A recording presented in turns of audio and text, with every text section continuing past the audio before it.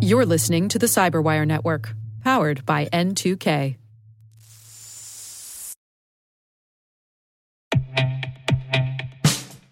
And now, a message from Cyberbit. Mastering cybersecurity is like mastering a sport. You build muscle memory through rigorous practice, then you train as a team to foster cohesion while operating under pressure. Like athletes, cybersecurity professionals thrive on hands-on simulation. But traditional courses, certifications, and open-source labs won't build you a winning team. You need Cyberbit. Cyberbit offers a hyper-realistic simulation environment for your SOC, IR, and C-suite to refine your skills, all using the market-leading SIMs, EDRs, firewalls, and WAFs they use every day. Cyberbit is offering Cyberwire listeners a free live-fire exercise. Sign up your team now at cyberbit.com/cyberwire.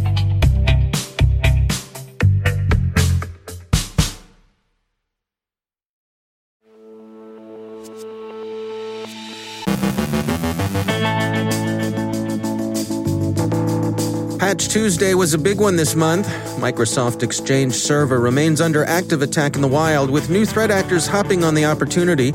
Russia denies it had anything to do with the SolarWinds incident and says the kinds of U.S. response that the word on the streets tells them are under consideration would be nothing more than international crime. Activists strike a blow against cameras. Joe Carrigan has thoughts on Google's plans for third-party cookies. Our guest is Kevin Coleman from the National Cybersecurity Alliance on how educators can better protect students' privacy during distance learning sessions.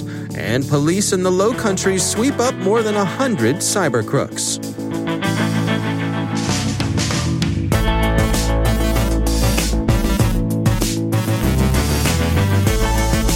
From the Cyberwire studios at Data Tribe, I'm Dave Bittner with your Cyberwire summary for Wednesday, March 10th, 2021.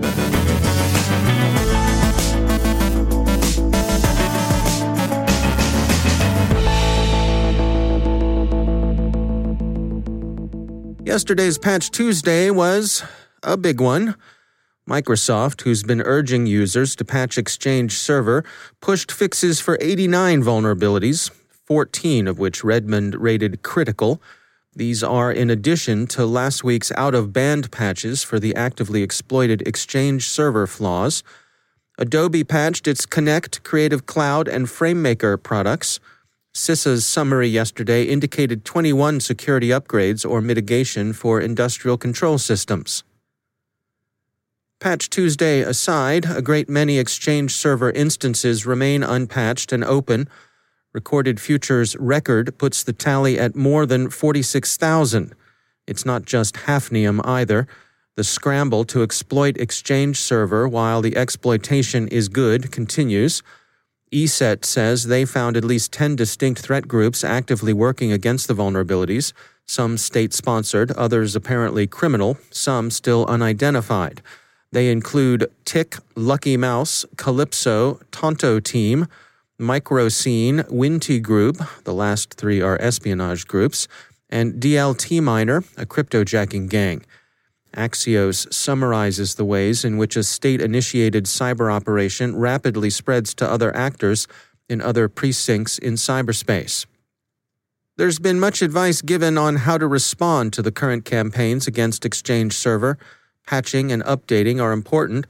Unfortunately, however, they're a necessary but not sufficient response. There's a good deal more to be done to locate and expel the threat actors from a compromised enterprise.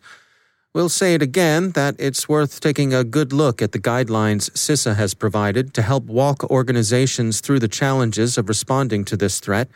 You can find them on the uscert.gov website. The U.S. government continues its deliberations over how to respond to both the Exchange Server exploitation wave and, especially, the SolarWinds supply chain compromise. China's Hafnium Group is widely held responsible for the campaign against Exchange Server. The supply chain compromise involving SolarWinds' Orion platform is generally attributed to Russia under the general threat actor named Holiday Bear. The legal complexities of any such response were covered during last week's annual Cybercom legal conference. Russia has denied involvement in the SolarWinds operation, and yesterday said, according to U.S. News and World Report, that U.S. retaliation would amount to international cybercrime.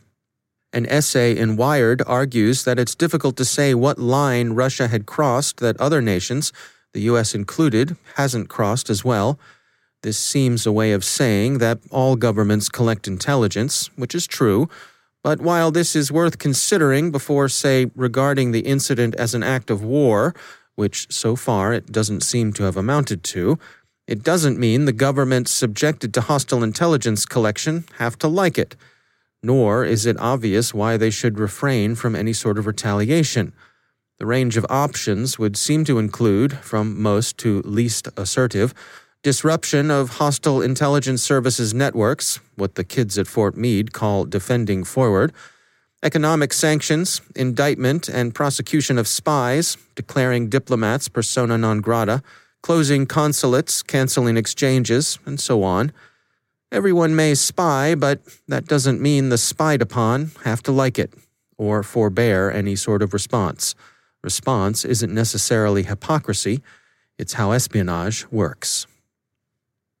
A group of hacktivists, which Bloomberg associates with the APT 69420 Arson Cats Collective, accessed some 150,000 live video feeds coming into security firm Verkada.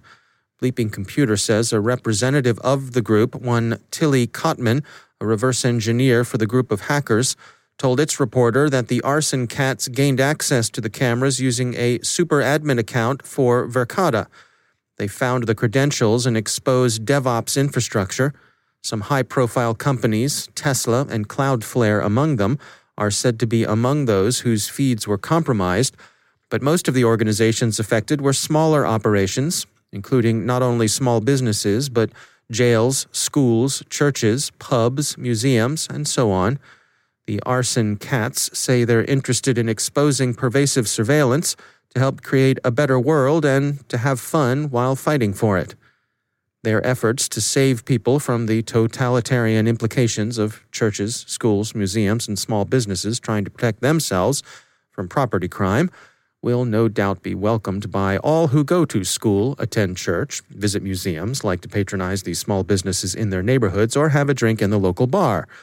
Besides, property is theft anyway, right? Right? Didn't we hear that somewhere in a lecture one time or another? At any rate, Newsweek reported this morning that the Arson Cats representative had been suspended by Twitter, which is true. Their account is indeed down. Twitter offered no explanation, but Newsweek thinks it likely that the particular rule Kotman broke involved a prohibition against posting hacked material. One of the final tweets read in the spirit of John Lennon's Imagine, "What if we just absolutely ended the surveillance capitalism in 2 days?" Tesla and others say no real damage was done. What effect the Arson Cats' propaganda of the deed had on various mom and pops it afflicted remains unclear, but it's probably not good. At any rate, imagine, right? And finally, police in Belgium and the Netherlands have taken down an encrypted chat platform they say was much favored by cybercriminals. They shut down Sky ECC, a company they infiltrated last month. In coordination with the takedown, they also made more than 100 arrests in sweeps they called, respectively, Operation A-Limit and Operation Argus. The record says that a lot of EncroChat customers are believed to have migrated to Sky ECC after EncroChat's proprietors, feeling the heat, absconded and closed down. Other companies that once provided criminals with encrypted comms are said to have included Enetcom, PGP Safe, and Phantom Secure. In fairness to Sky ECC, the company has issued a press release in which they dispute what's being said about them. For one thing, they say the police didn't compromise them, but rather a cloned site that was spoofing their brand. And they take strong issue with media reports that characterize them as the platform of choice for criminals. As they put it, Sky ECC has a strict zero-tolerance policy that prohibits any criminal activity on its platforms. Quote, Sky ECC users and authorized distributors are expressly prohibited under the terms of service from using or distributing a Sky ECC device for any illicit, illegal, or criminal use. Any accounts used for criminal activity are immediately deactivated." End quote. And they say that they haven't been taken down, only disrupted, and that they're back up and in operation. So take that, coppers.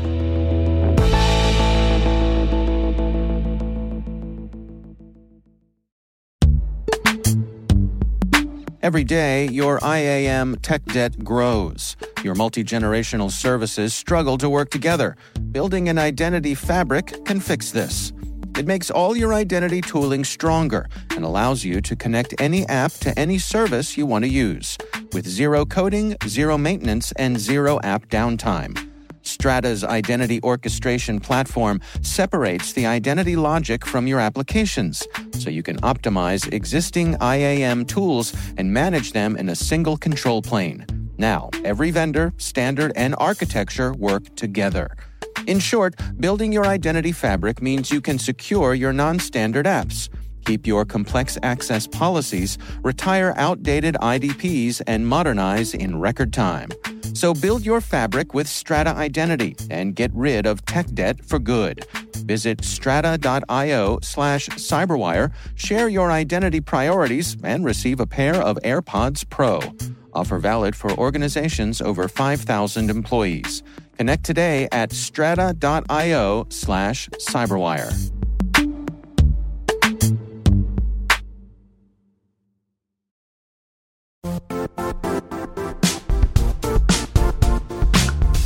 The IT world used to be simpler. You only had to secure and manage environments that you controlled. Then came new technologies and new ways to work. Now, employees, apps, and networks are everywhere.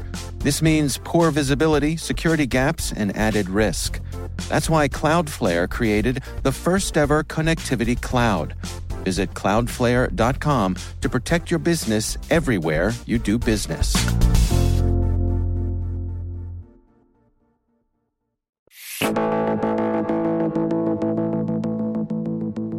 As we head into our second year of dealing with the effects of the COVID pandemic, CISA and the FBI recently put out a joint statement warning K-12 educators to be alert for cyber attacks and online dangers for themselves and their students. Kelvin Coleman is Executive Director of the National Cybersecurity Alliance, and he offers these thoughts on how we might better prepare our teachers and students for the year ahead. We know that the education space has become a major target for cyber criminals, cyber organizations. I think, in fact, the FBI, as well as the Cybersecurity and Infrastructure Security Agency, CISA, they recently issued a report that, and they briefed us out on it, saying that, K through 12 schools are a worsening danger in 2021. They saw a 57% spike in ransomware attacks in this sector just last year, right? And not so ironically, the bad actors are taking advantage of the global pandemic, as is their MO. They tend to take advantage of disasters, man-made or natural. And so, we are in a precarious position, but I do think we're going to improve over the next year. What do you suppose we should be doing here? I mean, I think for a lot of us, our hearts go out to both the teachers and the students who are trying to make the most of a difficult situation. What sort of things can we do to support them? Yeah, we have to create a culture of cybersecurity. In today's academic environment, private sector, even public sector, we're all familiar with fire drills. If a fire starts in a building, we know what to do. We know the exits to go to, and we know how to safely exit a building. Bad weather in certain parts of the country, kids are drilled on it on a monthly basis to make sure they know what to do if a tornado pops up in the Midwest, or unexpected rains, whatever the case is on the West Coast. In that same way, we need to create a culture for cybersecurity. I have to say, I really find your comparison to a fire drill to be quite compelling. I think about how for most of us, really from kindergarten through 12th grade, every year, at least once a year and probably several times, you did a fire drill. And these days, even as adults, if you find yourself, back before COVID when we would go places, you find yourself in a movie theater or a restaurant or any public place, if there was a threat of a fire, everybody knows how to behave. Everybody knows how to act. Everybody knows, to look for those exits. And it's because we were all, from the very beginning, we were trained on the ways to handle those situations safely. That's a really interesting idea to bring to cyber. Well, and unfortunately, the fire drills came about because, kids were dying in fires, right? Right. There wasn't just this idea that, this seems like a great idea. No, it was in response to something. So why in the world wouldn't we do that for technology? Why wouldn't we teach these basic things to students so that they can protect themselves? I'm talking about passwords and multi-factor authentication and educational awareness. And some people sometimes, will say those are pretty boring things. Do you have anything more exciting? No, I don't actually, because those things work. We know that when you are able to thoroughly implement that type of training within your organization, your chances of becoming a target decreases by 40%, 40. And so we know it works. It's just having the national will to be able to make it a top priority. That's Kelvin Coleman, Executive Director of the National Cybersecurity Alliance.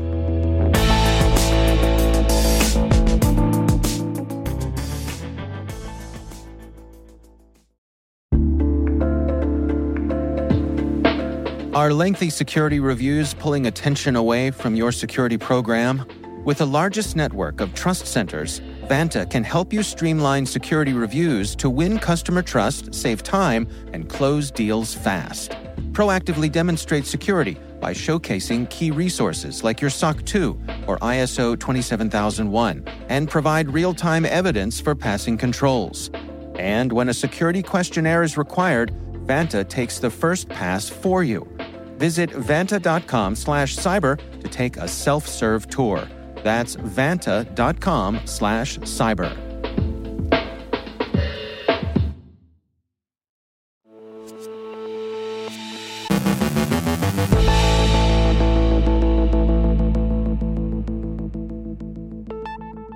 And joining me once again is Joe Carrigan. He's from the Johns Hopkins University Information Security Institute and also my co-host over on the Hacking Humans podcast. Hello, Joe. Hi, Dave. Interesting story. This comes from the Wall Street Journal, Right. And it's titled, Google to Stop Selling Ads Based on Your Specific Web Browsing. There is more to this than meets the eye, right, There's Joe? a lot more. There's a lot of moving parts in this story. Okay. So if we start from this first story with the Wall Street Journal, from the Wall Street Journal, it says that Google is moving away from third-party cookies. And this has been a long time coming. We've seen other things like this happen with Apple getting rid of their advertiser ID or not getting rid of it, but making it so that users have to opt in to share it with other people, other services like Facebook. Google is been the last browser to get rid of third-party cookie tracking in their browser, and they're not going to start doing that till 2022. But because their browser is not going to do it, they're actually going to stop doing it themselves, stop using these third-party cookies in their as a method of tracking people. And some advertisers are saying this is good for the user because it's going to have give them more privacy. And then other advertisers are saying this is Google being too heavy-handed. And some are saying we've been preparing for this for about 10 years. There's another article here in the Wall Street Journal called Google's User Tracking Crackdown Has Advertising Bracing for Change. And that's where you're seeing the comments from the advertisers. But Google walking away from third-party cookies and stopping the use of third-party cookies is not the privacy move that it seems. Brent Cyphers over at the Electronic Frontier Foundation is talking about what's next because Google doesn't want to stop tracking you. And if you think about, remember, if we talked about the Facebook issue with Apple not letting them have their Facebook ID or their Apple advertising ID unless they ask for it. And I said at that point in time that Facebook is still going to track you across all their apps and everything they own, which includes WhatsApp. They had that privacy or the update to the WhatsApp terms and conditions that they kind of backed off of. They're on. They own Instagram. They own Facebook. They're still tracking you and building a model of you inside of their services. And it looks like Google is trying to do the same thing. But the problem here is that Google is the leader in the web browser market. They have the largest share of web browsing. This article from Bennett Cyphers talks about a Google proposal called the Federated Learning of Cohorts, or FLoC, right? And this is a browser add-on or capability or feature, if you will, that has. I love that Bennett puts privacy or quotes around this. That says the privacy sandbox, and they say it will be better than the world we have today. But Google has gone to the WC3, which is the standard bodies for the web, and in the Web Advertising Business Group, which is a group within the WC3, primarily made of ad tech vendors, they have been proposing a bunch of technical standards to go into FLoC, which include things like pigeon, turtle dove, sparrow. They're all bird names. Very cute. Yeah, Alfred Hitchcock fans are not put at ease by this naming decision, but that's all right. Neither am I. Let me quote this article. Each of the bird proposals is designed to perform one of the functions in the targeted advertising ecosystem that is currently done by cookies, right?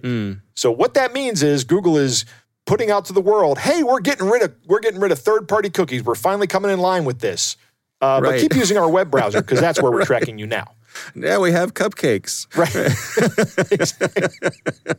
You're going to love it. Yeah. Of course, users can get around this by going to something like Firefox or Brave or some other privacy-centered browser. Yeah. It's interesting to me in the Wall Street Journal article, they quote Jonathan Mayer, who's a professor of computer science at Princeton University. He says, these are proposals that read like a company that's under enormous regulatory pressure and is trying to find a last-minute plausible compromise to stave off regulation. They've done the easy stuff and they haven't done the hard questions. Right. I think that's an interesting insight. I think it is. Here's my concern with this, and one of my primary concerns with regulation is if the regulations are written in such a way that they ban something like third-party cookies, they still don't ban Google from doing this kind of tracking in something that's their own software product, right? And I don't know that they should do that. Google produces the Chrome web browser, so what they do with that web browser is really up to them, and the users make that decision. The web is everybody's, I would say. The web is almost like the airwaves. I like to think of the web as the airwaves, and that should be, or the internet as a whole as the public airwaves. It's something that everybody should have access to, and you're talking about not being tracked on the internet just because you're using the internet. That everybody can get on board with. But if you're going to agree to use my piece of software that I provide you, either for free or for a fee, I'm not so ready to agree to not being tracked, to not allowing Google to track people using that, because there are other options out there for people, and they have to make that decision. Yeah. I suppose you could say it's more sporting to have people opt in than opt out. I would agree with that 100%. I think that's a better ethical stance, is to have people opt in. And there is no better way to have people opt in or opt out than by using different software. Yeah, absolutely. All right. Well, interesting stuff for sure. Joe Carrigan, thanks for joining us. It's my pleasure, Dave.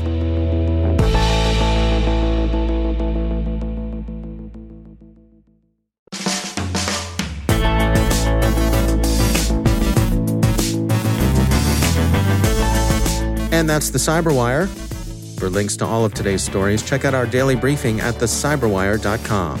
And for professionals and cybersecurity leaders who want to stay abreast of this rapidly evolving field, sign up for Cyberwire Pro. It'll save you time and keep you informed. It lasts a good long time. Listen for us on your Alexa smart speaker, too. The Cyberwire podcast is proudly produced in Maryland out of the startup studios of Data Tribe, where they're co-building the next generation of cybersecurity teams and technologies. Our amazing CyberWire team is Elliot Peltzman, Peru Prakash, Kelsey Bond, Tim Nodar, Joe Kerrigan, Carol Terrio, Ben Yellen, Nick Valecki, Gina Johnson, Bennett Moe, Chris Russell, John Petrick, Jennifer Iben, Rick Howard, Peter Kilpie, and I'm Dave Bittner. Thanks for listening. We'll see you back here tomorrow.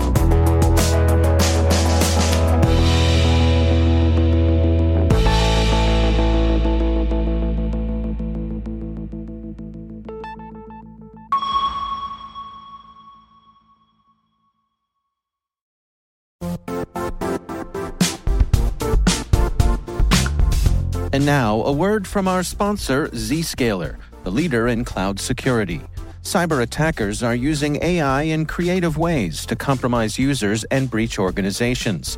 In a security landscape where you must fight AI with AI, the best AI protection comes from having the best data. Zscaler has extended its Zero Trust architecture with powerful AI engines that are trained and tuned by 500 trillion daily signals. Learn more about Zscaler Zero Trust Plus AI to prevent ransomware and AI attacks. Experience your world secured. Visit zscaler.com/zerotrustai.